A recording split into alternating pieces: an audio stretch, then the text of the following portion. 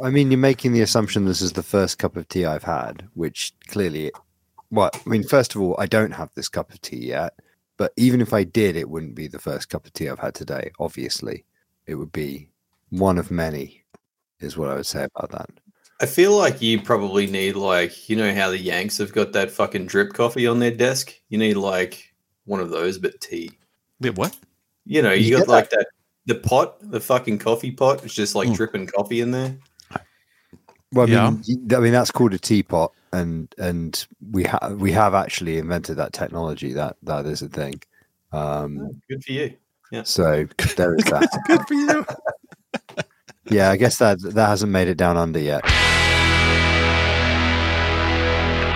Welcome to Game of Nodes, a weekly podcast from independent validator teams. Hello and welcome to Game of Nodes, a weekly podcast from independent validator teams. And that's a doggo. Oh, still no sound. Oh, still dude. No sound. 1 week, there's no sound on one end, and then there's iCloud notifications on the other end. Noel's taking a phone call. You and me, buddy. Sheer embarrassment. Maybe we should hop on the stream more than 2 minutes after when it's supposed to start, just to like iron out these things. Like turn off notifications and make sure the microphone works and make our tea. Like usually we start that process at 21:02. I'm saying we back it up 10 minutes. So here's the thing, right? Yes, I was late. Yeah. Okay. I accept that. But at least in my defense, my microphone was on and worked first time and notifications are silenced on the laptop. Like it's a low bar. Like I fully accept that. That is 100% the case. And I've been delivered a cup of tea. Oh, look at that. It turns out just being generally incompetent in life. People take pity on you? It is pity, isn't it? It is pity. I've had a few of that. There's no point pretending it's anything other than pity. I'll duck out in a minute. The ones who love you realize that you're incompetent and somehow step in. Yeah. To fix things. Yes. Yeah, a little bit of several things, I suppose. Possibly. Well, just laughing at Noel's camera. So there is some bullshit on these things. So when you do something else on your phone, you can't like get the camera back. So I'm gonna have to disconnect it and reconnect it. Or I think last time I had to leave the studio and come back. You might need to try hitting the little camera icon in Chrome to have it reassociate any sort of permissions. Maybe sometimes that happens. The one in the menu bar. But yes, the moral of that story is like, don't take a phone call in the middle of a stream. But I mean, away from that, otherwise you're right. And now, so Schultz, tell me your mic works because everybody else has left. Oh my goodness. Mic is picking up right now, which I think is my camera mic. That is definitely your camera mic. Yep, for sure. Yep. So is the thing just like fraught with problems or what? The stream? Yes. The stream is fraught with problems. You're sounding great now. You're good. Schultze's got the wrong mic. I always sounded good. So. You're talking about Schultze. Okay. Okay. Did it register now? It might have registered now. Nope, wrong mic. All right, keep trying. It's like a weekly thing with Schultze that's why we keep this. It's like the wrong mic. The mic doesn't work. It flicks over to his headphones. Honestly, if we didn't have these issues, the show would only be 60 minutes long, so it's all good. I think it's actually my cable because I keep having. Yeah, that's definitely it. Whatever you just touched there went bad. Well, like muted, right? Why does it say it's muted? Because it might have, maybe because it saw the mic change or something, or it saw the mic disappear, so maybe it automatically does something. All right. Hey, we're back. Like cable's fucked or something. Are you kicking the cable, bro? Well, no wasn't here. This kind of seemed like an opportune moment to go get snacks from the cupboard. Just leave me alone. That's fine. We did it. We're good. It's all right. This is live broadcasting. Like a lot of funny things have happened. Like on radio, they used to have specific like songs they used to go to that were long enough that they could go for a piss. If they were like broadcasting solo. I feel like it does feel like broadcasting solid, doesn't it? Oh, I was going to say this might not be a real fact, but it's one that I kind of remember it being in a documentary, but like I don't know if that's like a false memory, but I feel like there was a thing about how one of the first Rush songs to like get played on the radio was short enough to be played on the radio, but long enough that presenters were like, shit, I can sneak out and go for a piss. And that was part of the popularity of the song. But maybe that's not true. I don't know. A bigger Rush fan than me would have to correct me on that one. I don't think that's true. I don't think it's a Rush one. But I think it is referencing a real situation, but I think it's I don't think it was like a 2112 situation or somebody went and took a shit for 20 minutes or something. Oh yeah, because like wasn't the first Rush song got some radio play like Working Man or something? Which it might have been, yeah. That was 74. That's like 7.5, 8 minutes, if I remember. Is it? It's not that long. No, but there must have been a radio edit. There's no way they played it. 6.5, 7. Oh, maybe it's true then. I'm going from memory here, but it's definitely the longest song off the original album. Oh yeah, well, but was there a radio? Oh, okay. We're going into 706. Boom. Right there. Holy shit. There we go. Write in on the comments if you think there is a radio edit of Working Man. I don't know. I don't think there is. I've playing a 7-minute long song. But that was the day of 7-minute songs, right? I'm like, that's well, like what? So that's 74. What Zeppelin album is that? Is it Presence? No, way before that. Because Presence was like 78, wasn't it? That's when they're already done. They're wrapping up. That's like in Through the Outdoor where nobody showed up and shit. Like that's like around. Hold up. Achilles' Last Stand is not nobody showed up. No, I'm not saying that. Great fucking album. Like, but so A House of the Holy is 73, I think. Yeah. So that's okay. Yeah. And Zeppelin 4 71. What was it? That Physical Zeppelin have barely started going prog at that point. Yeah, but like you have No Quarter.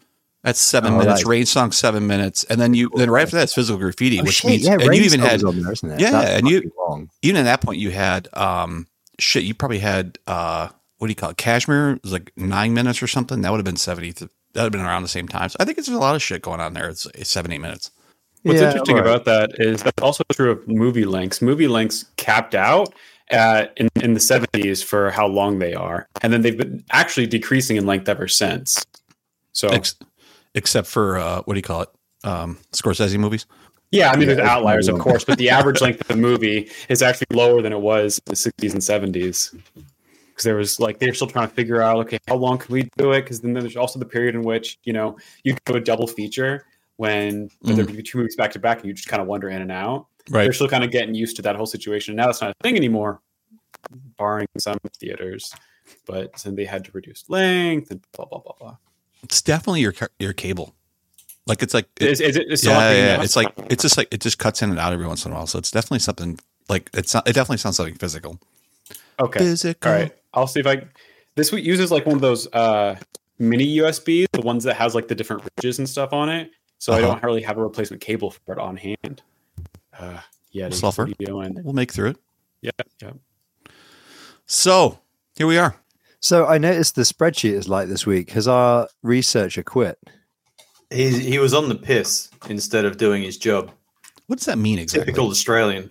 They've been drunk all week. Hey? What do you mean? What does that term mean exactly? Yeah, that's a question. What does that term mean? On the piss? Yeah. On the piss. It's not really that's not an really English common here. phrase as well. We say that. Out on the piss. Get on the piss. Yeah. Get on it. The it being the piss. Yeah, Ben Davis is here. There you go. Ben's in the chat. You can't define the phrase by just repeating the phrase over and over. That doesn't work that way. Ben knows what being on the piss is. I'm sure he does. I'm sure Ben's been on the piss. You did. Who hasn't? Probably on the piss right now. Look, to be fair, most of the people who tune into the live stream are on the piss. Speaking of on the piss, I guess our Christmas show is next week, right? Next Wednesday? Shit. Is it? Yeah, it is. The 20th. I guess so. Next Wednesday, I may be joining from the beach. What date is that? Jeez. 21. Fuck, I'll be in the car. I'll be joining you from the car. I have the vague feeling that there's something in my calendar next Wednesday that isn't this, but I don't know, man. It's probably fun. Wait. Am I going to go see Die Hard at the cinema next Wednesday? That sounds cinema. That sounds awesome. That sounds fucking plausible. Last year I went. I did the same thing. There was like an independent cinema not too far from me showing Die Die Hard, and Just Like a Pizza Night. Yeah. It was great. It's a great film. Oh, shit. They're doing that here, too. I almost watched Die Hard last night. It comes up every year it comes up in the Christmas films section. It's a Christmas film. It's rated R? I mean, it's rated R maybe for language. Rated R for radical. I'm trying to think if I should drag my 10 and 12-year-olds to this. I see no reason why not to. Oh, yeah. That was. I mean, there's nothing. You showed them nudity, Gun, right? You showed them like Top Gun, right? They have seen. Yeah, sure, they've seen Top Gun. It's no more violent than Top Gun. And Top Gun is like PG-13, though. I got with that. I think their rating though is like from the 80s. It's like an 80s R, which is like a PG-13, like a hard PG-13. It's like a G now. Yeah, exactly. 80s. I know exactly what you mean by 80s R. Like now you look at it, like what were they worried about? Somebody said fuck. Like, that was it. Yeah. Like what? They hit somebody. I don't know about Australia or America, but like in England, there was like, I guess it must have just been like quite cheap to license Die Hard for a while there. And like at the end of the 90s, it was just like they just needed a movie that was recognizable and that had like sleigh bells in it somewhere, right? And like kind of just after work time, like 6 o'clock, 7 o'clock. It would have been 7 o'clock after the watershed. So they're allowed to show violence and stuff because there's like you're not allowed to show violence on TV until after 7. I think the watershed is at 7. So Die Hard would always be on like on Christmas Eve. Yeah, it was just a cheap film to show after people who've just got off work. They've only just got off on Christmas Eve. They just want to throw something on. It's got some sleigh bells in it, some one-liners, whatever.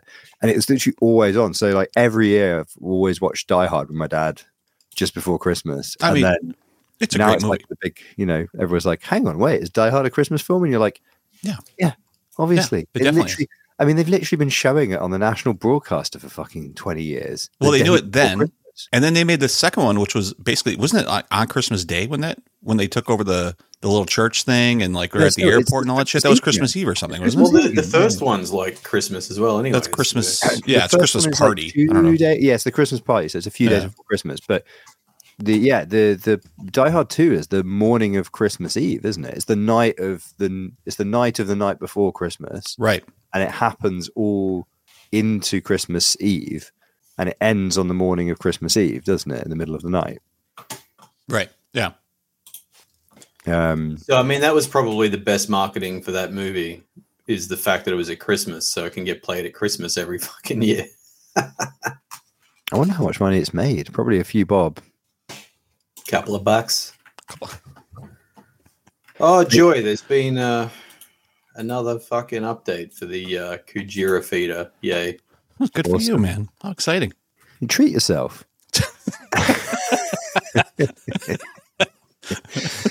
I've just seen in the chat, Ben Davis has said the Cosmos Hub governance should decide whether or not Die Hard is Christmas film or not. They should. Be pretty rational about it. Hey, what's the Nakamoto Tower coefficient associated to the Cosmos Hub? Hey, this guy. Boom, boom. Boom, boom. Bring out the big guns. Hey. Oh, my God. That's like a mix of, that's like a crypto dad joke. Someone's already gearing up for their Christmas. That's pretty good. What's the Nakamoto Tower coefficient? Yeah, I've got to find a way of weaseling that into a... You're going to work it in?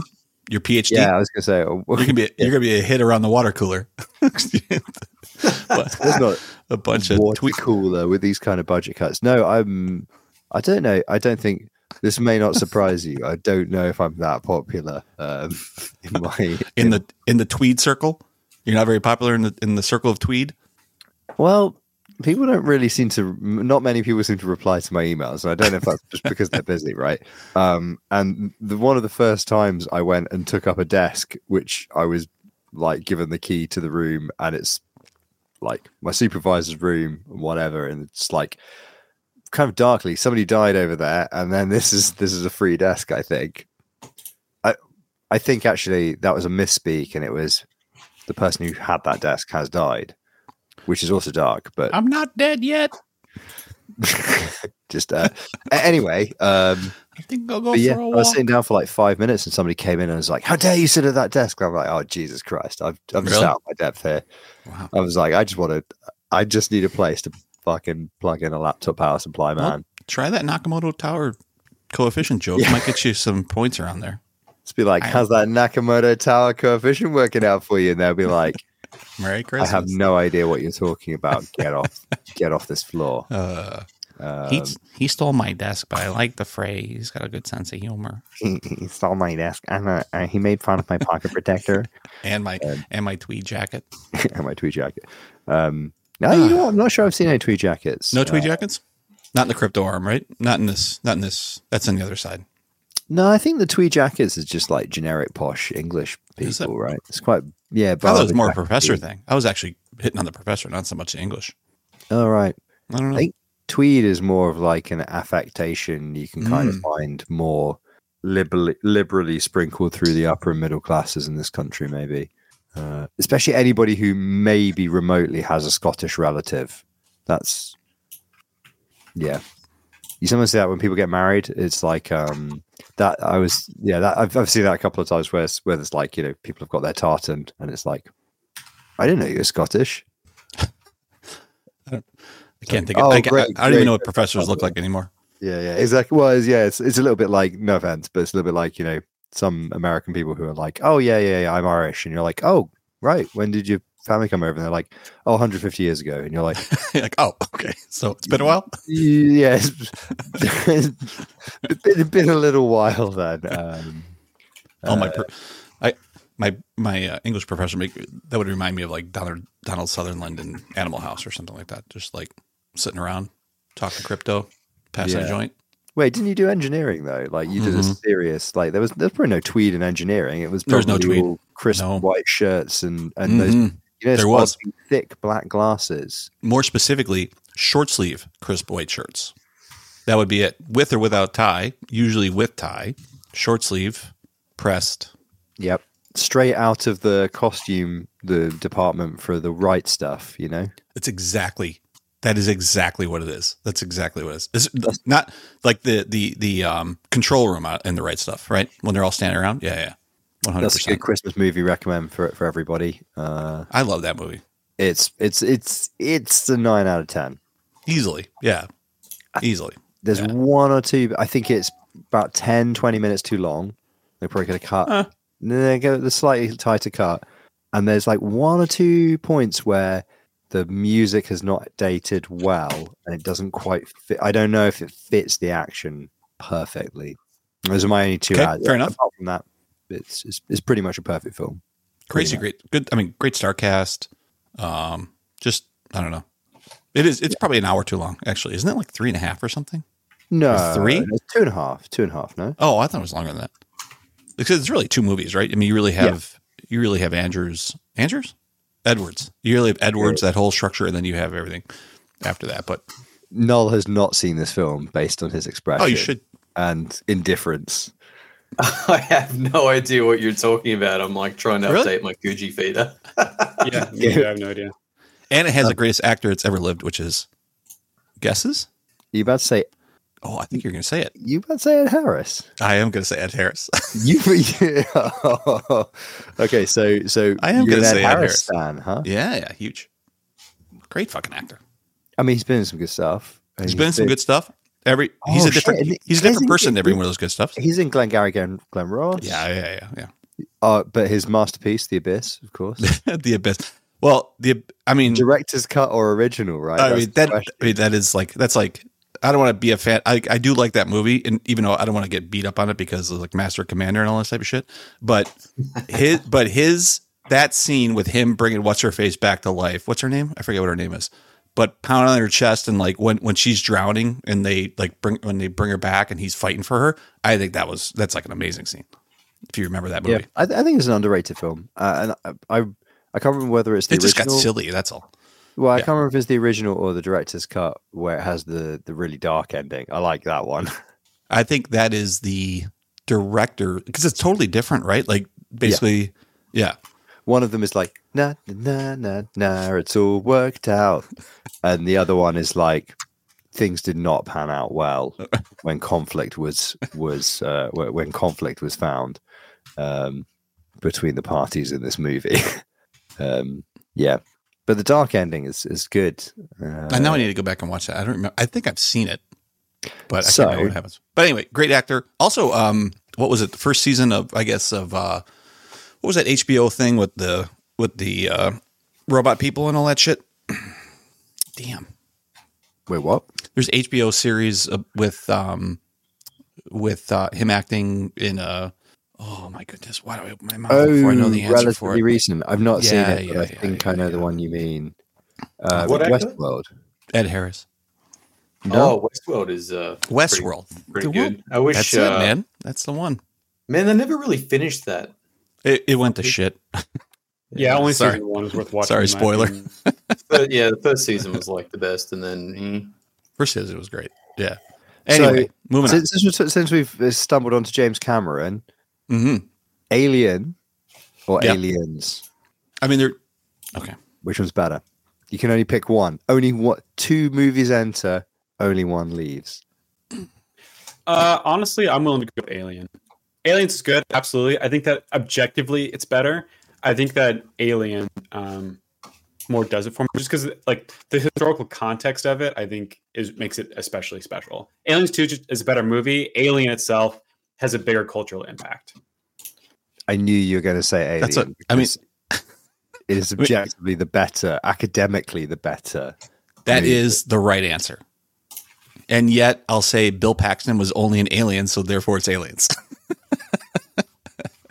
I think and of course, I would usurp. Game over, man. Like Alien is the best movie. By far, Alien is the best movie. It is a masterpiece. There are so many things about it that are brilliant. The pacing, 100%, ideas, the cultural impact, the stress design, the everything. Music, everything, the dress, the acting, the guy that acted as the alien. He just like sort of like wore a jumpsuit, and like all of those gestures are like him.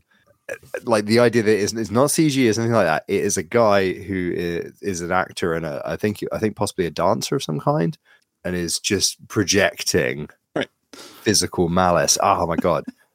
However, Schulte's right. He's 100. Let's all agree. Schulte's right. Yet, thank you. I need that. Yet, I will watch Aliens. People out there to die, Burke. What's wrong with you? Why didn't you warn them? Why didn't you warn them, Burke? So, if I'm completely honest, I don't think I've seen Alien. Have you seen Aliens?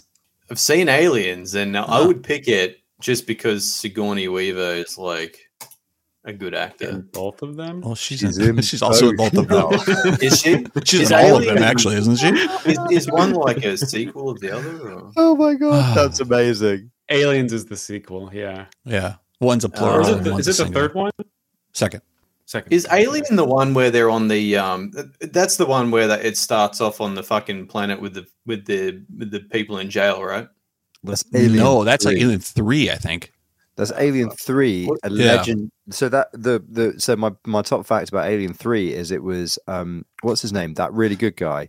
It was his Fincher. It was David Fincher's first movie, right? And it had been a really troubled production, and they gave it to Fincher, and they were like, "Don't fuck it up," right? And it was apparently a bit of a car crash, but there are still to this day NDAs and things in place. And there's like an interview more recently where somebody asked David Fincher about it, like based on like here's all of the films you've done, right? What do you have any regrets? And he was just like, Alien 3. Really? Shouldn't have been made. Yeah. It wasn't quite like that, but he was more or less like, I can't say anything more about it, but like I had to do it at that point in my career. It did open some doors, but I think as a film, it was just flawed. Like it was something like that. And he was, and there's all the stuff about like, there's like 2 different versions as well that were storyboarded that didn't get made. I think possibly 3 actually. One of them's a graphic novel, which is the William Gibson one. Do you know William Gibson? No. What the fuck? You work in crypto and you don't know who William Gibson is? Maybe. Neuromancer? Okay. That sounds familiar. He has a comic book or a graphic novel? I'm sure there is one of Neuromancer, but so William Gibson was asked to write the script for Alien 3, which it got, and put on a shelf somewhere at whoever made that film, Warner's. And then many years later, they made a graphic novel out of the script that was, I guess, the option had expired or whatever, and so they were able to do something with it. I didn't know that. Yeah, it's completely different from the film. It's good. I don't know that it actually solves a lot of the fundamental problems with Alien 3, which is that I don't really think Alien 3 needed to exist. But yeah, Here's what I'll say, though. What? Go ahead. I actually like Prometheus and the other one. I know that they're not the greatest movies of all time, but I actually really enjoyed them, and I'm sad that they haven't continued the story even further. I was about to say that. I thought some of those later ones had pretty decent reviews, right? Post 3, like Prometheus or whatever. I think Prometheus they're pretty well panned. Oh, they are. Oh, I thought some of those Prometheus had some pretty big problems as well. I mean, and is it just like because you're following up with Aliens, and so what the hell is that? Is it just because you're following up on those two movies, and then so everything looks like shit, or are they actually bad movies? I think Covenant's quite a good movie. Yeah, I think so as well. Prometheus did have a lot of like logic issues. I think the one thing that really got them was when the Prometheus is rolling and people are like running in line with it. And I think that just stuck in everyone's head of like, if that happened in the movie, obviously no logic in the movie can be correct. It was like you knew I was going to say that fucking bit. And the bit where they're like, we're like 1 million miles from Earth. And you're like, oh, so you're like just before Mars? there's like a bunch of problems with the script that are like that. They're like, we can't send a message because the distance involved is over 4 million miles or something. And you're like, if you guys haven't figured that out by now, then the entire of the Alien universe does not make any sense. Alien Resurrection. That's the other one, right? Is that one in that situation? That's Alien 4, isn't it? In the original sequence. Oh, is it?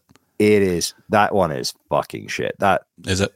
I don't even think that really is counted, is it? Like people just say Alien 1, Alien 2, Alien 3, and then they pull a bit of a face at Alien 3, and then that's it. Is that the last one that Sigourney's in, or is there? Or she even? She's not in those other ones, right? Prometheus. No, she's not. Yeah, or she dies in one of them, right? Predator. Oh, she dies in one of them. Dies in 3. Oh yeah, that's right. Spoilers. Sorry. Yeah. Well, yeah. Master of Command of the ship sinks too, so fuck it. So which shit? Let's spoil everything. Burn it all down. Well, I was going to say the one good thing. Actually, so Null's comment is appropriate because I think the one good thing that Alien Resurrection brought us was the bit where she finds the lab and there's the hugely mutated Ripley, and it just goes, "Kill me." That's a classic moment. Like the kind of thing that bugs me is that in Metroid they named Ripley after Alien, of course, right? And it always bugs me because I always cross them, or it might be Ridley in order to just kind of play on it a little bit. Not that that's related, but I've been playing the Metroid games lately, and it's in my mind. Ripley. Yeah. Now I'm already looking at reserving spots in this fucking Die Hard. Saturday 23rd, 5 p.m. in a small theater that has alcohol. How do you not bring the family? Bring the family. Great. That's awesome. Yeah. Come on down. Man, I want to go see Die Hard now. And Alien and Aliens. You certainly need to see Alien. We've established that much. How much are these anyway? $11. I was trying to find Slapshot. Oh, I watched Slapshot this week. You watched that on fucking Netflix, and it's not on Prime. You need more legal sources of. Well, I mean, I don't want to encourage. I watched it same day. Did you? Yeah. Good thing we record at 6 a.m. over there. Late time. Did you enjoy it? I mean, did you like 70s? Standard fucking 80s movie, like 70s movie, maybe. But that's did I quite enjoy a review. It? That's quite a review. I mean, to be honest, I don't see why you were so excited about it. It's a great movie. My expectation is it's going to be pretty much Caddyshack, but without. God, what's the fucking name of the actor? It's fled my mind. Who? With Bill Murray. Bill Murray, there we go. I'm kind of expecting more violent Caddyshack, no Bill Murray, and about hockey, not golf. It's not really. It's comedy because it's not a comedy. It's not a comedy. It's not a comedy like in that way. Like it's not like a Caddyshack comedy where I mean, it's somewhat somewhere, I guess, but not. It's not like quite. subtly funny in certain ways. Yeah. Like I don't know, just some of those things get burned into your face, like the. Maybe it hits better if you're like American and understand more of the context of some of the jokes. Maybe, yeah. But the that clip I sent earlier with them on the hair pieces in that thing, and the guy playing the organ, and then obviously the Hanson brothers are fucking hilarious. Like that's a great storyline with those three, and listen to the fucking song. There's just good moments in that movie. I didn't say it was great. By the way, I didn't say it was fucking Schindler's List. I just said it was a good movie. You know what I mean? Like it's no Porky's. I just watched that a couple of weeks ago. Actually, it showed up. Isn't Porky's like one of those ones like Revenge of the Nerds that has really, really not dated well? It's just tits. Was not good in the first It is place. Just tits. That's all. Porky's and Porky's 2 is even worse that way too. Like they're all excellent. Bad. There is no storyline whatsoever. They just do whatever they can to like have an excuse to like show some tits. Yeah, exactly. I watched the other one I watched this week was Spring Break. Have you guys seen that movie? That is a shit movie. It's a great movie. You should watch it. Spring Break is an amazing movie. I have a habit of like searching for videos with a rating of like 12 or 13, somewhere between 10 and fucking 25. I'm guessing that's out of 100. Yeah. It's like what's the scale? It's Spring either like so bad it's great, or like and then there's like all the mediocre ones that are just mediocre, and then you've got your 90 plus ones that are usually pretty good. I think some of these are also like you see them at very which I'm thinking about with our kids too, is like you see them at very impressionable times. You know what I mean? Like you're old enough where you're starting to explore these feelings, whether it's girls or whether it's this, that, or whatever. And then you see these movies that have like these people going through that same shit. Like Porky's is a good example. And like, you just remember that. Right. And like, so like Slapshot, I remember seeing for hundreds of times, like in those early days. Like it was always on TV too. I remember it was like one of those things that always got repeated. And like Spring Break, I remember seeing like in high school with friends, and like it's just one of those awful movies that you just love and you just quote to each other over and over. I think I was kind of lucky in that like the movies that had kind of were about 5 years old or like 5 to 10 years old that were like just on TV constantly because they were cheap to license by that point was just like Wayne's World and Bill and Ted. Yeah. Bill and Ted. See, Bill and Ted's a great movie too. Yeah, I remember like taping. This is to show my fucking age. I remember taping that shit. Sure.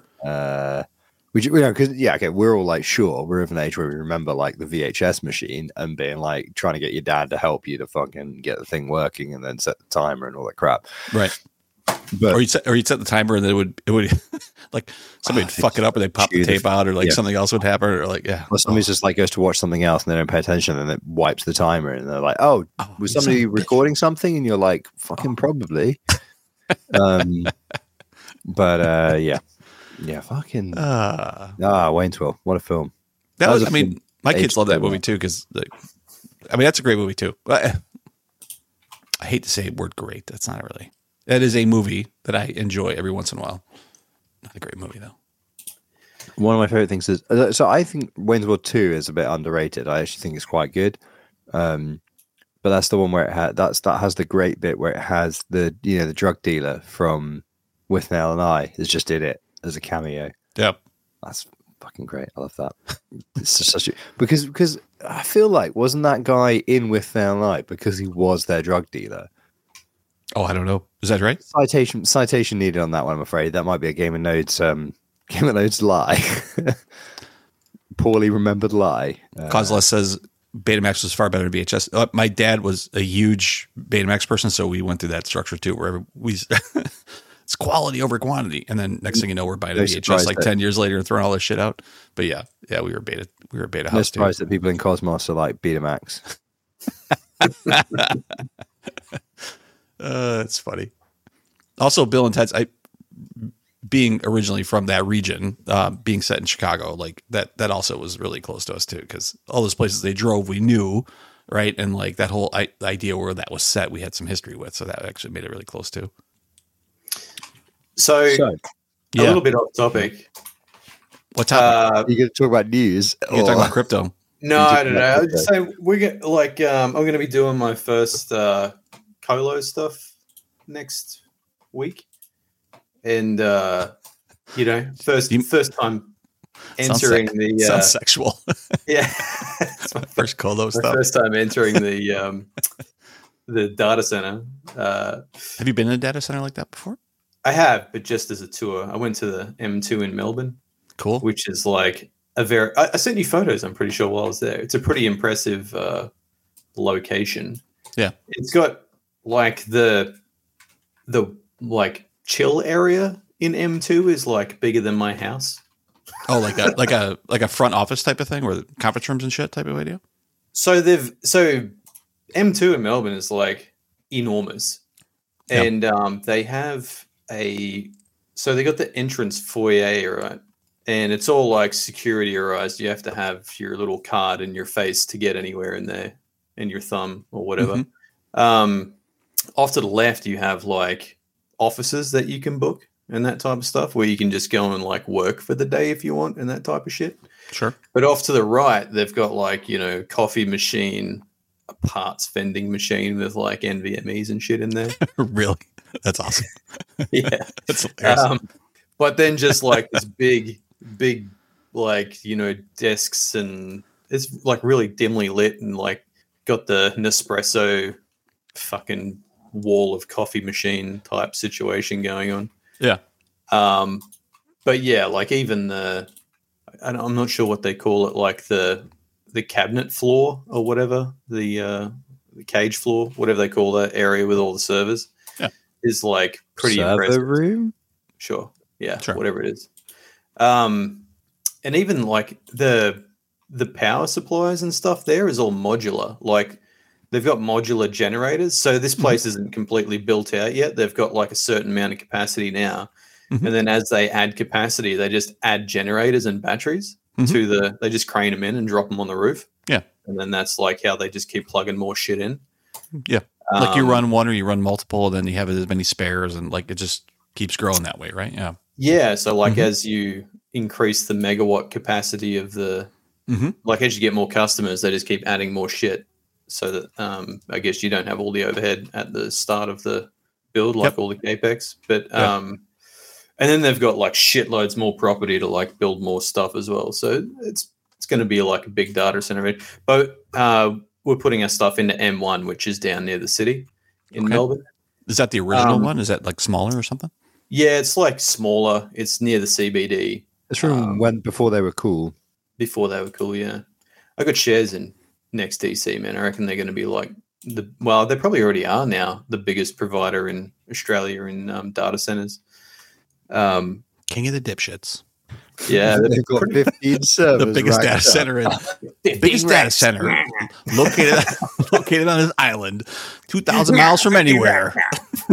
It's the biggest data center in Mos Eisley Spaceport on Tatooine. It's massive. With anywhere you can get a 200 millisecond latency to everywhere in the world. Only here. Sorry. Go ahead. So anyway, so who I'm buying my colo off is not like the data center itself. It's like I'm going into a rack of an existing customer, like one of their partners. Yeah, they sublease it. Mm-hmm. Yeah. And so they're not really in Melbourne, though. They're in Sydney or Canberra or something. And so because I'm going to the server room I was going to rack my server, but it's not going to be ready. So someone else is going to rack that a bit later on. But he's sending me like the router, and I bought a router and that off him because we didn't have one. So anyway, he's configured that and everything and sending that through. But while I'm there, like he wants me to install some SFPs and stuff into their gear. And yeah, man, the guy's just like super organized. He's like sent me this picture of the switch with like all these diagrams and stuff on it and where to put which SFPs. Oh, like where you're plugging into and everything? Yeah, there's like some copper ones and some fiber ones. And he's sent a labeled cable for me to plug into my router with like the port labeled on both of them. Like, so. Yeah, because they meter all that shit. So, I mean, you're probably metered in some, or at least they want to meter it in some sort, even if you're not even if they're not doing anything with that meter, you're metered, right? So they're going to watch that and everything else. Yeah. Is definitely made at 100%, so I can't fuck this up. Yet. Yeah, well, I'm pretty sure I'm going to fuck up anyway because my cables. Hell of a confident statement. Wait, they made it so I cannot in any way fuck up. But that said, so are you? Where's the fiber going? Is that going in your switch? So I think. Or did you buy a card, SPF card for this monster? It's a copper SFP for my switch. We're only plugging into like a 1 gig port. So. Oh, okay. Gotcha. Yeah. Cool. But because my switch is only like a 1 gig switch at this stage, I didn't want to like spend $5,000 on a 10 gig switch or anything. Those things are cheap. 10 gig switches are cheap, man. 10 gig switches, but the router, like a decent router with 10 gig in it, is like a little bit more expensive. Nice. So are you when you get all this shit in? So I'm going to rack all this shit on Monday. And get everything set up, and then I guess the following week we'll get delivery of our server, and hopefully someone at the data center is going to be able to rack that without me having to come back to Melbourne. But yeah, going to use remote hands for that. And cool. Well, if you get, you said you're putting up like a little. Some sort of thing you can VPN or WireGuard into or something. So as long as that's active and then they plug in IPMI right and everything else, hopefully you can, issues like IPMI, getting an actual DHCP address and you being able to manage that and all that kind of stuff remotely, like that's the only thing that's a little crazy, but everything else. So everything's already set up in the router. Basically like we've got a /29. So any one of those ports that you plug into, they're all designated to an IP at this stage. So, if you plug in another server, you just plug it into one of those ports and it'll DHCP its own. It routes to its based on the port, it's giving you a IP. Yeah, public IP. Yeah, that's interesting. Okay, cool. Well, nice. It was the easiest way to set it up now. I've never heard of that before. That even if old mate plugs it into the wrong hole. So the plan is to have the cables there labeled and it'll be like ETH0, sure, IPMI. And then your redundant power, except I don't have redundant power for the switch. It would have been nice if the provider switch had PoE on it, because the switch I've got takes PoE in. Yeah, they won't do that.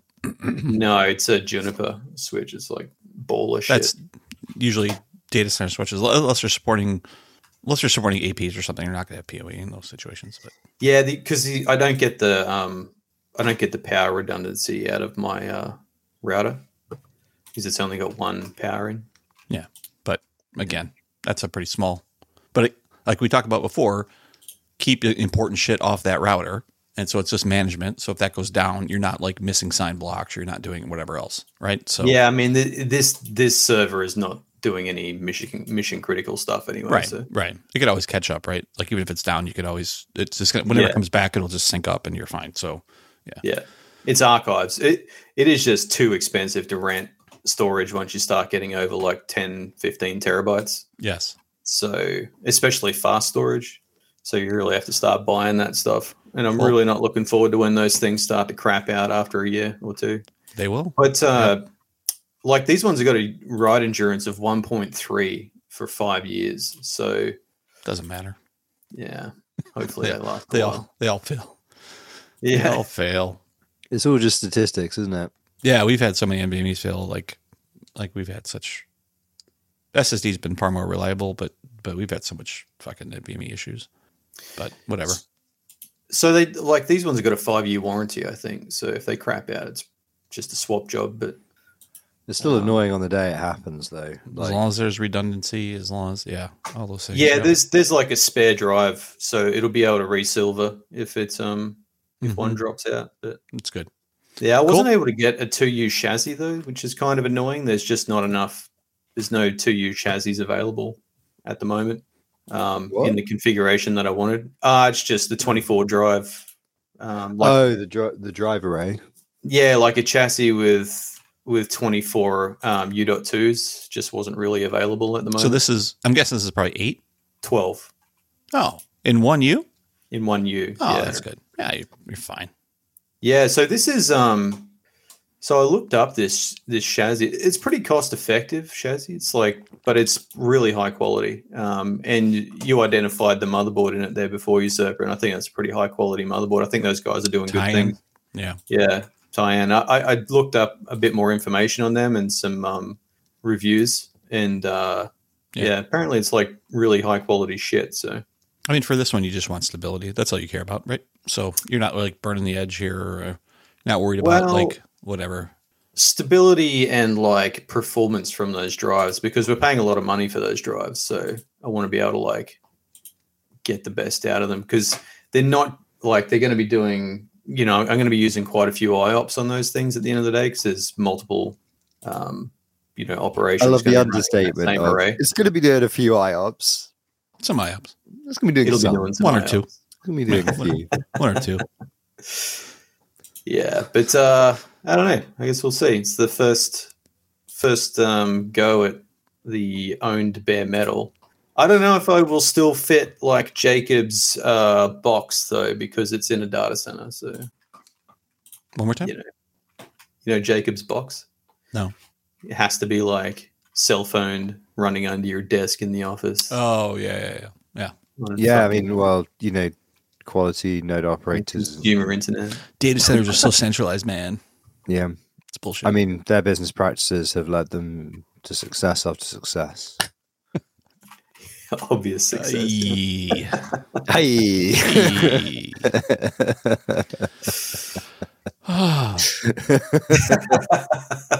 Oh God.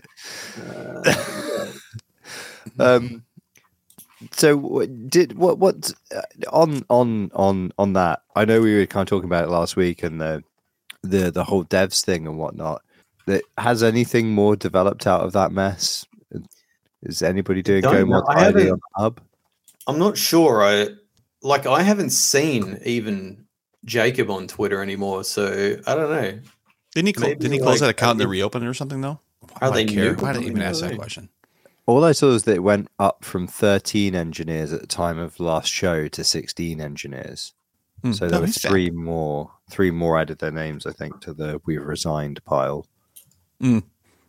Yeah, I think there was like virtually nothing left either. So I don't know. I bet that guy Lit was probably still there. Governance guy.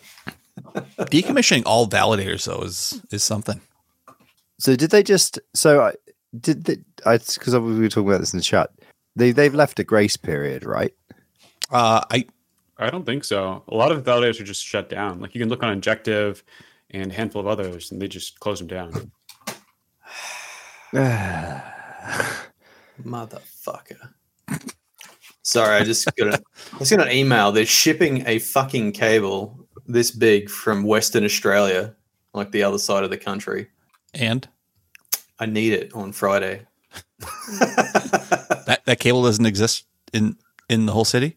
I can literally go down and buy it at fucking probably like... you got to go in there anyway Monday, right? Just bring it. Store. It's probably in the vending machine at the fucking data center. Like, well, now that you own hardware in these data centers, you get to realize you get to carry these things on your person at all times. So go get one of those cables, go get somewhere your bullshit Chinese SSD drives or whatever you got, and then buy some fans and a bigger some screwdrivers. Put it all in. Take a laptop. You're gonna need some sort of structure to get in your little MikroTik or whatever. Like you got to get a go bag now. Gonna need one of those Wi-Fi dongles, right? No. What Wi-Fi dongle? A phone with dual SIM will do it. No. For what? To plug into the LAN from a laptop. Does your laptop have LAN? Oh, you mean, okay. You said Wi-Fi dongle, which is not what that is, but you mean like an Ethernet dongle. Yes. Oh, sorry. Did I say Wi-Fi? I meant Ethernet. You did. Yeah. Like a little Ethernet dongle. Yeah. Yeah. Something like that. You're going to need yeah. Sure. We're gonna need a little bag of shit for the DC. Some earplugs.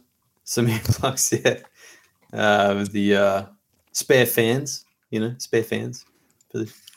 Yeah. Whole bunch all that of thing. fans. Yep. Screwdrivers, like a little toolkit you gotta have on you, because you get in there and you realize you can't open a fucking case because you got to replace the drive. You're like, oh my God, I can't believe I can't open this case.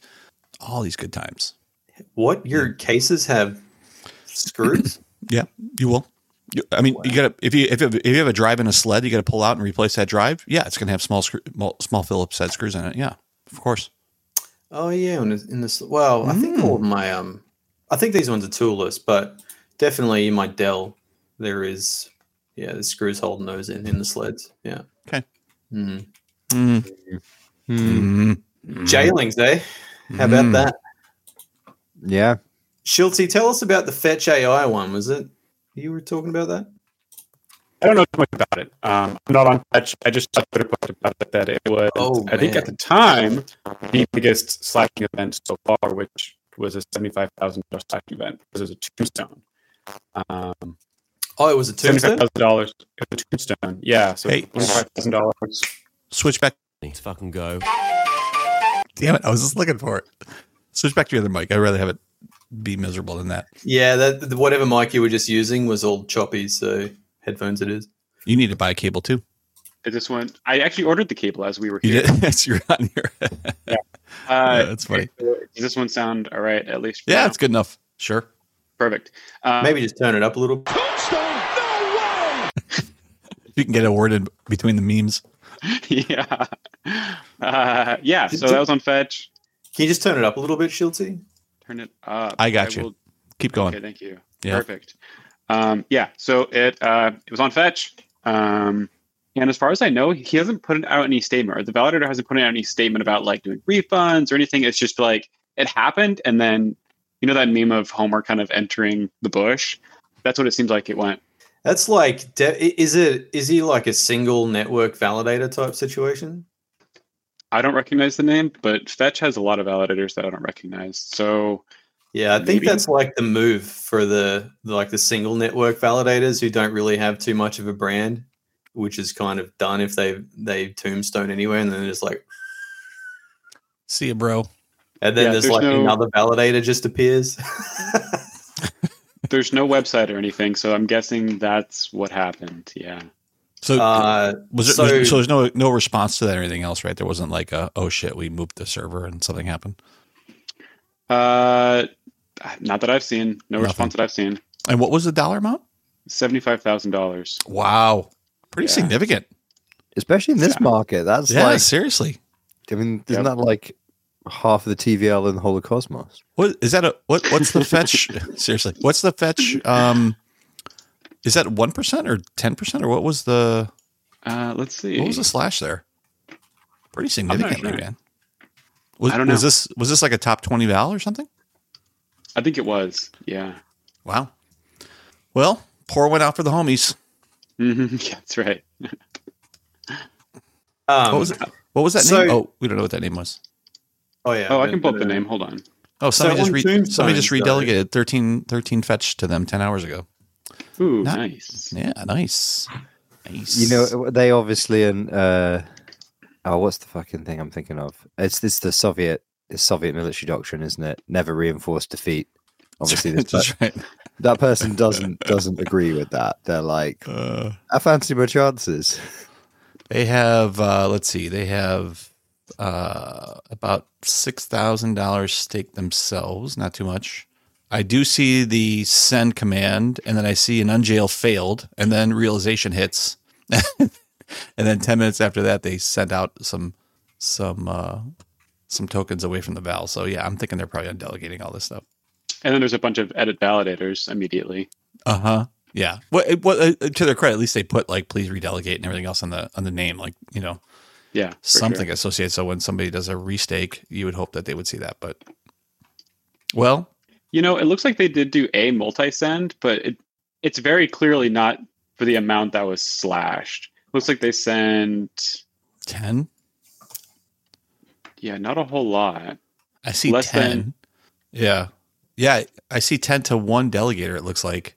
No, there's more than that. Oh, there was a stake drop. Oh, Christ! So that means this guy was running promotions to get more delegators, and then he immediately got tombstoned. This happened before the actual tombstoning.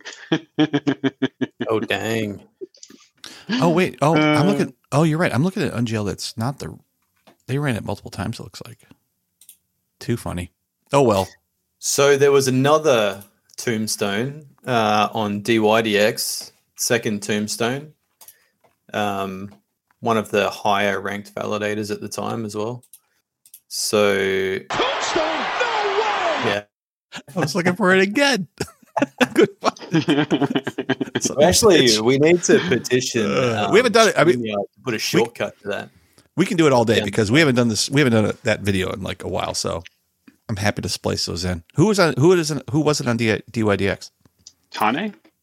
Tane, yeah, Tane. I'm not. Yeah, well, it is. They're Japanese, I think. So yeah, I think it's Tane. Yeah. Tell us about Tane.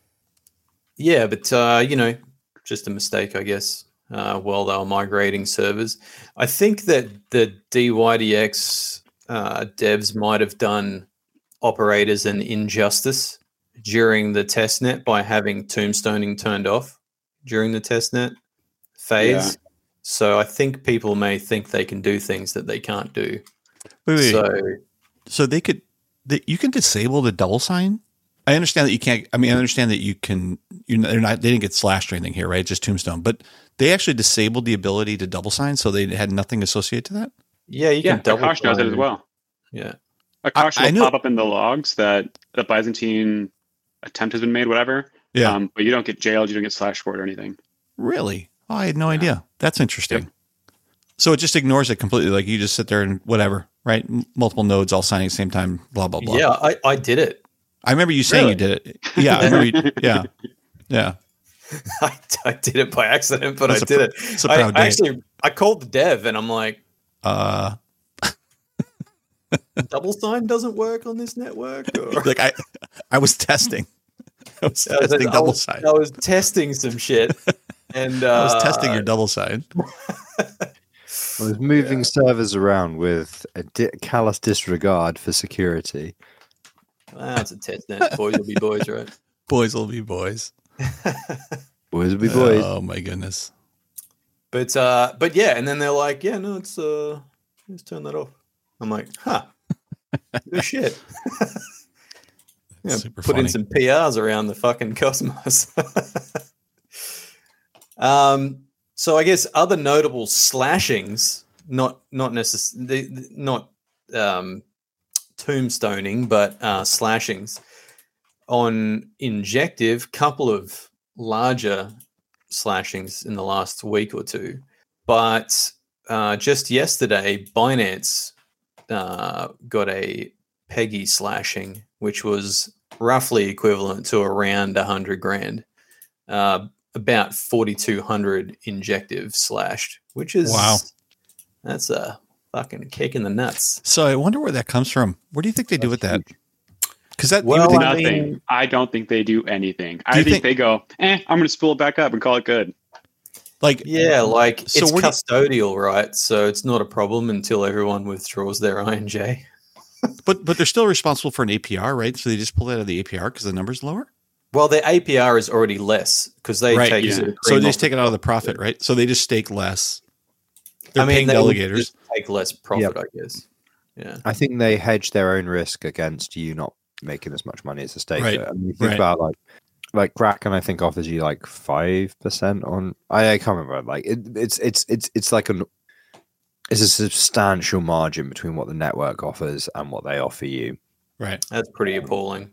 That's great. That's crazy. That's crazy. I think it makes sense. No, they're regulated, man. Or at least, well,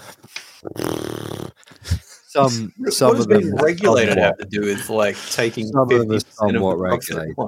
I mean, they pull profit out. So basically, that's all synthetic, right? They're just doing synthetic distributions back to those quote unquote those stakeholders, right? Yeah. They pull that out, so they get slashed 10%. They basically pull that out of their margin. I wonder if they pass that along. I wonder if they do something within that. No, they wouldn't. You think they would just lower the amount? Why wouldn't they just lower the amount? They're in control of what amount goes back to the staker, right? So, yeah, but I'm sure like on their website they would have something like stake INJ for 5%. Fucking woohoo! I mean, 4.9%.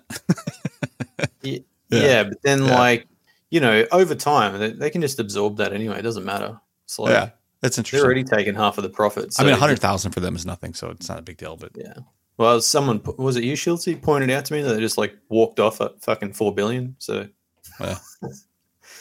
what? Well, their fine of $4 billion Oh, yeah. Okay, yeah, for the SEC, and they're just like, we're good. That's fine. Yeah, that's it. We're financially stable. Only 4? Did you say 4? Wait, was that a B or T? Oh, B. Good. Okay, yeah, all good. No Thought problem. we were going to have to sell some shit. Thought we might have to actually do something here. Never mind. It's all good. That's okay. Let me go get my purse. A 20's okay? You bring a bag with you? Yeah. Is there a truck out back, or like how are we going to do this? There was another one too, wasn't there? Or do we do them all? Wait, what the fuck? Was there another Tombstone this week? Ben Davis says, "Wait, was Null slashed recently?" Did I just have a hemorrhage? I was. Did it just rain on Null? Thank you. For a second. Hey? What the fuck? I got slashed for that. Yes. Feeder. It's stormy. What the fuck? Some advanced podcast shit going on in here. For those listening later on podcast players, I have literally no idea what's going on there. But what's really good is that like when somebody tombstones, you could also do like, hey, there we go. Just celebrate. Wow. Let's celebrate, baby. Who tombstoned today? It'd be more of a celebration, right? Oh wait, that was the wrong one. I meant this one. Yeah, there you go. There you go. So anyway, on my slash on Kuji, if anybody knows of like a Kuji archive, so I can do a slash refund, that'd be great. We had to unbind Kuji to like have it there to give back to people, but in hindsight, I should have bought some because I didn't realize that the data would be unavailable to be able to do the refund. So Schultze has supplied a very beautiful script that I, in hindsight, could have run back then to get the Schultze like to do the transaction, right? And then I could have probably have broadcast it later on. Yeah, you can build them all out and then broadcast them later for sure. So I do think though that when you do an offline transaction, there's like a time in there, but I guess you could just change that manually before you sign it or whatever. Well, you couldn't change it manually because it would already be there'd already be a signature too, so you couldn't really change it. But what the script does actually is creates a JSON file which is before you sign, just like as an upload. But you can create those JSON files and then sign them and then send them. So that would have worked fine. Yeah, well, I should have done that. Where was the heads up, man? Sorry, I thought that would have just like done it all and sent it. But I guess that's probably good that it doesn't in case you fuck it up. So give you a chance to check it. Yeah, it's so that you can do dry runs where you just kind of go all the way to this, like, except for the last step where it actually sends it out. That was a good Tombstone run. I enjoy a good slash, I got to say. Here's what I'll say about the one on BYDX. Slash, just somebody else. A bot that tells you the Peggy slashes on Injective. You'll get daily alerts. I also really is that many? Yeah. Well, I added it up yesterday. So far this month, there's been 170 grand in Peggy slashings on Injective, and like there's a lot of them are like good operators too. I mean, to be honest, and that Pego thing is useless, right? Like it's a completely distributed system that doesn't require that much structure around it where that much loss has to happen. Like, is that number one, is that slashing in the control of the operator at a level? And number two, is it worthwhile losing that much funds based on the outcome? Is it in control? Yes. But like the software takes a lot of babysitting. Well, I've heard, I don't run it, so I can say this. I've heard it's a piece of shit. And so when it's a piece of shit, that a lot of times it's not just based on operator competence, it's a series of black magic bullshit to get actually to do it what you want. And the config changes and it's not communicated well. And so you have to be on top of it, but it's not be on top of it because it's well communicated. It's on top of it because it's like, it always breaks. And it's just, you got to know what the hell you're doing with it. You have just described most of crypto, mind you. Like just random things configured with random things, and if you don't, but this is like on the edge of unless I'm in core blockchain, like it's just like anyway. Go ahead. Yeah, I don't know. Like 2 years ago, like the amount of random changes you had to make in the TOML files and whatnot, where it was like, and you've got to remember that if you put blah blah blah in blah blah blah section, it will of course blow up and you will double sign. But if you put a white space or a empty string, it will just truck on. Fucking no worries, boys be boys. Like, hold on, let me interject just a little bit. Don't forget about capitalizing upgrade names for Cosmovisor, which breaks the upgrade. that one too. Or spaces, just happened again. Or spaces. Yeah. Right. So we put spaces by that, didn't we? This is the version space. Yeah. Hey. Hey. Oh, hang on. What were we talking about before you guys just went off on a fucking tangent? I was bitching about. Pego. Pego. Pego is not hard to run itself.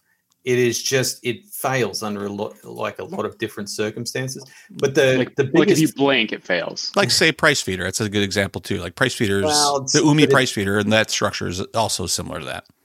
I think those are more reliable. Oh, that's saying something. So Pego, like if you for example, if it loses contact with your gRPC for a split second, it seems to like hang. Yeah. And just random stuff like that. It doesn't like give you logs that make a lot of sense in some cases. Like if you run out of gas token, it doesn't really tell you anything like that. You're right. What it tells you is that there are no transactions to be found on Ethereum if you run out of gas. Yeah. Which is helpful. That's helpful. Ethereum's just dead. Nobody uses that shit. I'm sure I get confused with that. I mean, So it's when people get errors, they're like, "What is this?" And you're like, "Have you checked this? Have you checked that?" Because the errors make no fucking sense in a lot of cases. So right. Yeah, but I mean, the main things are for Pego is that your gRPC is working, and if it is, restart your thing. And if it might start working again. If it doesn't, check if you've got gas. If that's the case and it's still not working and it was before, like, I don't know what's wrong with it. Is there a contract where Kujira repays you guys for gas associated to those Pego transactions or no? No. Kujira? Injective. I'm sorry, Injective. So there's nothing there related to like what do they call it? It's pretty cheap. Like it doesn't use a lot of gas. Oh, okay. Okay. That's really exciting. Schultz, you just did that back to front. You muted yourself, said something, and then like unmuted yourself. Hey, you're right. I did, didn't I? So that means my clicking was probably making noises. Yeah. So no, like if you fund it with one injective, that's going to last you like probably a month. But I mean, just put 10 or 20. Like it's better to not run out of gas. And monitoring it is, it seems like people aren't effectively monitoring it, but it's not that difficult. There are a lot of different parameters that you can monitor, and a lot of them don't matter. The only ones you need to know is if you're on the latest nonce, and if you're not, how far behind you are, or how long since you did your last nonce. Only thing that matters is how long since your last nonce. I talked to the team about it. So there's very little information about how you can be slashed on it. The only thing that matters in bold, underline, is if your nonce is increasing over time. It doesn't matter how far behind you are. It doesn't matter anything except if you're increasing over time. 25,000 blocks. Correct. Yep. Yeah. So I did notice which is about 6 hours for the record. Oh. Yeah, 6 to 7 hours. So I did notice that AutoStake has an enormous nonce lag, and I don't think it increases at all. I think they just haven't fixed it after. Do you remember a while ago there was a nonce problem, and then they fixed it? And I think since they fixed it, I'm not sure that they've done anything to fix their Pego, and I think they haven't incremented since that issue. And I think they might be like in a little box of not mattering. Does that make sense? Like I think all nodes is in the same state. Yeah, because they're missing 12,000 or something. Not AutoStake, all nodes. Yeah. Gotcha. Yeah. Yeah. So I think if they never do a Pego transaction again, they will be in their nice little box of never being able to be slashed. I mean, honestly, at all times, we all feel like we're in a box of not mattering, right? Yeah. Or is it just me? Is it me?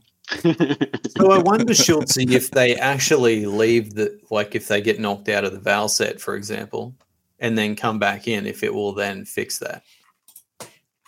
So there is one poor validator that just gets slashed all the time for Pego because they're right, like they teeter-totter in and out of the because you've only got 6 hours, right? And so when someone gets jailed, they always get promoted and then they get jailed, if that makes sense, because they're seriously like, that's because you have to restart Pego once you get in the active set, right? Because it doesn't process transactions out of it, and once you get in the set, you have to restart it to make it work. And then so they keep getting promoted and jailed, promoted and jailed, promoted and jailed. I've seen it probably 20 times. That poor schmuck. So it's definitely one of those situations where obviously the foundation engineers, everybody doesn't give a fuck about that particular situation, that particular edge case. And like a lot of people would be like, well, you know, economic incentives come into play here. You know, they could just work out a way of monitoring it and restarting it. It's like, yeah, maybe in a bull market. I mean, you could write a script in 10 minutes to like detect that it's not doing anything and restart it. Or just run cron-tab, which is what we do. Cron-tab every hour. Just reboot it every hour. Yeah. Have you tried turning it off and turning it on again? Yes. 24 times a day. Yeah, exactly. It was every 2 hours, and that wasn't enough because then Noel was getting alarms. That reminds me of. Yeah. I monitor like a couple of people's Pegos who I care about, and Schultze is like one of said people that I monitor for just as a backstop in case there's something wrong with his monitoring at some point. And I had to change my monitoring template just to account for his fucking teeter-tottering over the like catching up and lagging and catching up and lagging. So we're doing all the best practices. It just stops. I don't know. Whatever works, right? Schultze, like the hour that it restarts on is like enough to get 5+ behind. So I was like, this is kind of annoying, waking me up at 2:00 in the morning for Schultze's thing. So I increased it to 20, and then like half an hour later, I'm getting alerted again, and I'm like 40. And I'm like, yeah, I'm sure like there's more than 40 in 7 hours or 6 hours, so it should be fine. But well, it's all about how many bridges are brought in, right? So like what I'm doing is I'm calculating the slope of the nonce over time, and if it's not increasing given a certain amount of slope, then I don't alert because I'm like, eh. And then once it breaks over a certain point, it'll start alerting. Oh my goodness, it's pretty it's a lot of time. Blockchain people. Yeah. Ta-da! This is the future we're building. Ever since I wrote Baby's first bash script a little while ago, I'm just like bash scripting everything. That's great. You're at a dangerous spot, and you are. I hope that when your bash script finally bites you, it is on a situation that is easily recoverable and not financially risky. My bash scripts all report. They're like all talk back to the little reporter if they don't check in. Or if there's an error, they get. So what I really am talking about is the fact that obviously it's bash, which is specifically bash script rather than a shell script for some other shell, right? It's notoriously reliable. But the notorious reliability and lack of edge cases in the bash language and runtime, kind of a rite of passage to get fucked raw by bash at some point. Disagree. Are you suggesting that we should be doing ZSH scripts? Giuseppe was just like, disagree. Sorry, Giuseppe, have you never been stung by a bash script in your career? Not mine. Null's, yeah.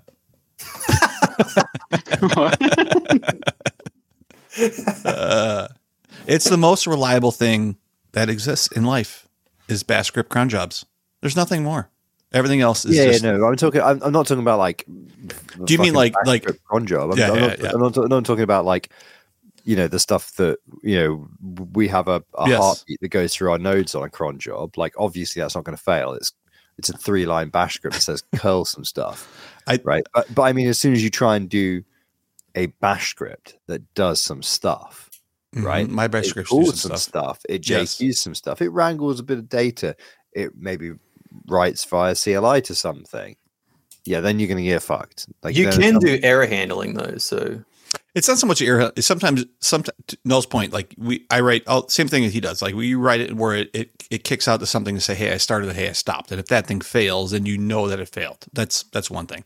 But friend of the show, Whisper Nodes, which I think Brendan might be in the chat still. I know that they got caught up on something that happened, if I remember, like a few months ago, where they had a bash script that ran so good that they forgot that it was running, and the fact that it ran fucked something else up. Right now, that situation, that situation, it's so fucking reliable that it fucks you up down the road. I could totally see that happening. I think that's what you're talking about, Alex. Yeah. I remember what it was, though. I remember that. It was Ghost. It was like something where I forget what it was, but it was like restarting a node based on some sort of structure similar to what Schultz's 1 hour thing. But that screwed them up because it wasn't like it didn't make any harm or something, but it was like something that like the node wouldn't catch up or something was goofy and they couldn't figure out why. And they realized it was like a cron job running from like 1984 that was still going and like executing the way it should have. And so it was, yeah. Well, that's also why one of the most famous tombstones happened of, what is it, Notice? Yes. Who had like 10 tombstones all together. That's right. Because he was taking snapshots using his validator and he migrated all off. And then his snapshots kicked on and turned on his nodes. That's right. And then That's right. And it was that was another one that moved it to Horcrux, but then they had a cron job to reboot the node every 24 hours, and so the original node that they turned off still had the keys on it, and so at the 24-hour mark, it re-kicked off, and it just double signed like right away. Yeah. It's fucking beautiful. Restart scripts are well, I would say sure. Don't script anything on a validator. Like that's pretty like. Yeah, we don't. Yeah, I don't think we do anything. That's pretty ballsy. I don't think we do anything.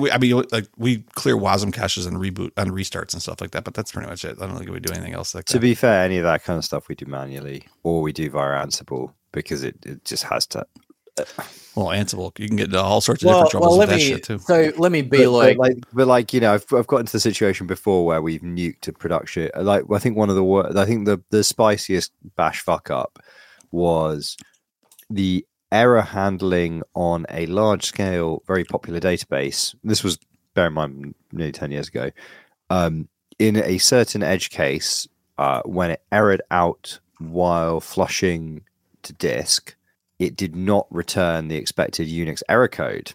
Mm-hmm. It returned some other fucking code, which meant that you couldn't rely on the error handling in your bash script. And so what happened essentially was it just it basically hung infinitely while sort of dumping a backup. But while the backup should have been pretty quick, like 5 seconds or something, right? So it was something like it hung.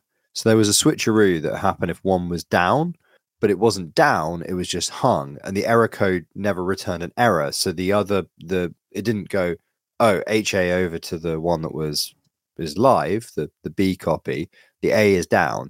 It just went, at the moment the A is just doing a routine thing. Maybe it's garbage collecting. I'm sure it'll only take a second or two, but you know, if it doesn't send out an error code, then it's probably fine. And there's no additional check in line in a bash script to be like, I'll just sleep 10 and see if the thing happened, because obviously not. It's still hung on the first thing, and so the production database was just locked up. It was like, what the fuck? Why is this endpoint not returning? Why is this entire site and system down? And then we had to just like SSH onto a bunch of boxes and just be like, the B copy's fine. Why is the B copy not running? What the fuck?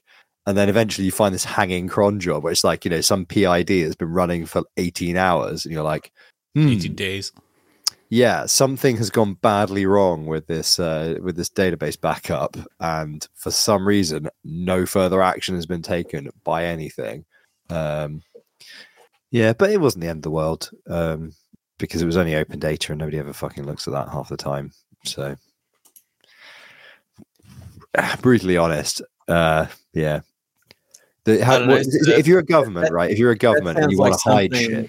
If you're a government, that a SETI could have fucking taken care of. SETI. If you're a government and you want to hide some stuff, right, that you don't want people to know about, the best way you can do it is publish it as open data. It's learn bash. Dash E for life. Put it on the internet and trust that nobody will ever bother to fucking look it up. Bash Dash E for life, baby. Oh, that's so funny. You'll get fucked one day. Yeah, you will. Yeah. That's okay. But it'll be non-critical. It's all right. So. Yeah, it'll be fine. I mean, we run archives too. We have so many, like our scripts are so fucking the same type of thing. Like it's a delicate balance of trying to get these things snapshot and get them off, and I think make the sure we're not saving thing we do is like deleting ZFS snapshots with the script. Yeah, same with ours. Yeah, because that seems to work pretty good. So yeah, when it works. Yeah, you're just like, huh?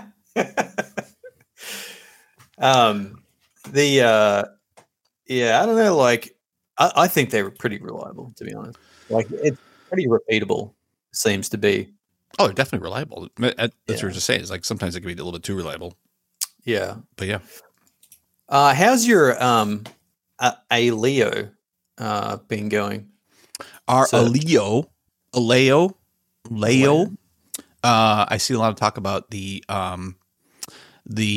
issues associated to those nodes halting. Ours also gives up the ghost every 12 hours or less and all that kind of stuff. So I'm using your bash script to identify if it's moving, and if not, it's restarting. And that is helping. Like, it is keeping it up on point. And it is staying at the head. So it's doing pretty well. It doesn't report block height very regularly. Like, my graphs look like shit, but it is actually keeping up, and the last 10 hours actually been pretty solid. So I don't know if something's changing with that as well. I haven't rebuilt that. I mean, I'm just pulling off the latest commit on that branch, and hopefully it, so I do see some changes in there. I do hope that this will get solved and we can move on to something more pressing than this issue. You guys need to share your Zabbix config for it. I want your template. Sure, man. Do you use Zabbix? Yeah, I use Zabbix for most monitoring. So I use Zabbix for monitoring most like server infrastructure, and then Grafana and Prometheus for like specific things generally. So normally I would use Grafana and Prometheus for Aleo, but if you guys already have a template, then I do. Yeah. Hey man, we'll bring you invite into you. Bring you into the fold, brother. Private repo. Bring you into the fold. What? Yeah. There's a private. Oh my god. There is, of course. There's always a private repo, right? You're a Zabbix man. Yeah. I say Zabbix all the time, and no one chimes in and is like, "Yeah, man." I know he sucked me. Well, that's weird. He pulled me into the Zabbix. What I was pulling in, what I've been doing is similar to you. I like all my alerting. I'm trying to get into Zabbix. I'm trying to get everything into Zabbix. I still have a bunch of stuff that's still in Grafana. So I'm trying to use Grafana for metrics and Zabbix for notifications. This is kind of my goal. Grafana alerting is dog shit. I just don't trust it. And it's either too much or too little. And like, I just really struggle with, and some of it works really well, like say price feeders and shit like that. Like those are still fine. But I am trying to move everything into Zabbix that way. And then that allows me to monitor just all the other stuff like Docker and SmartD and like everything else because we track a bunch of hardware shit and everything else. But yeah, I'm starting to do that more and more. I just actually added 40 frickin' L1 and L2 nodes on the Ethereum side for all our shit there too, which is such a pain in the ass. So my game plan was start using Zabbix, get some MVP templates on it, shill it to the gang until they start using it, and do vastly better shit than me to be able to get back off them.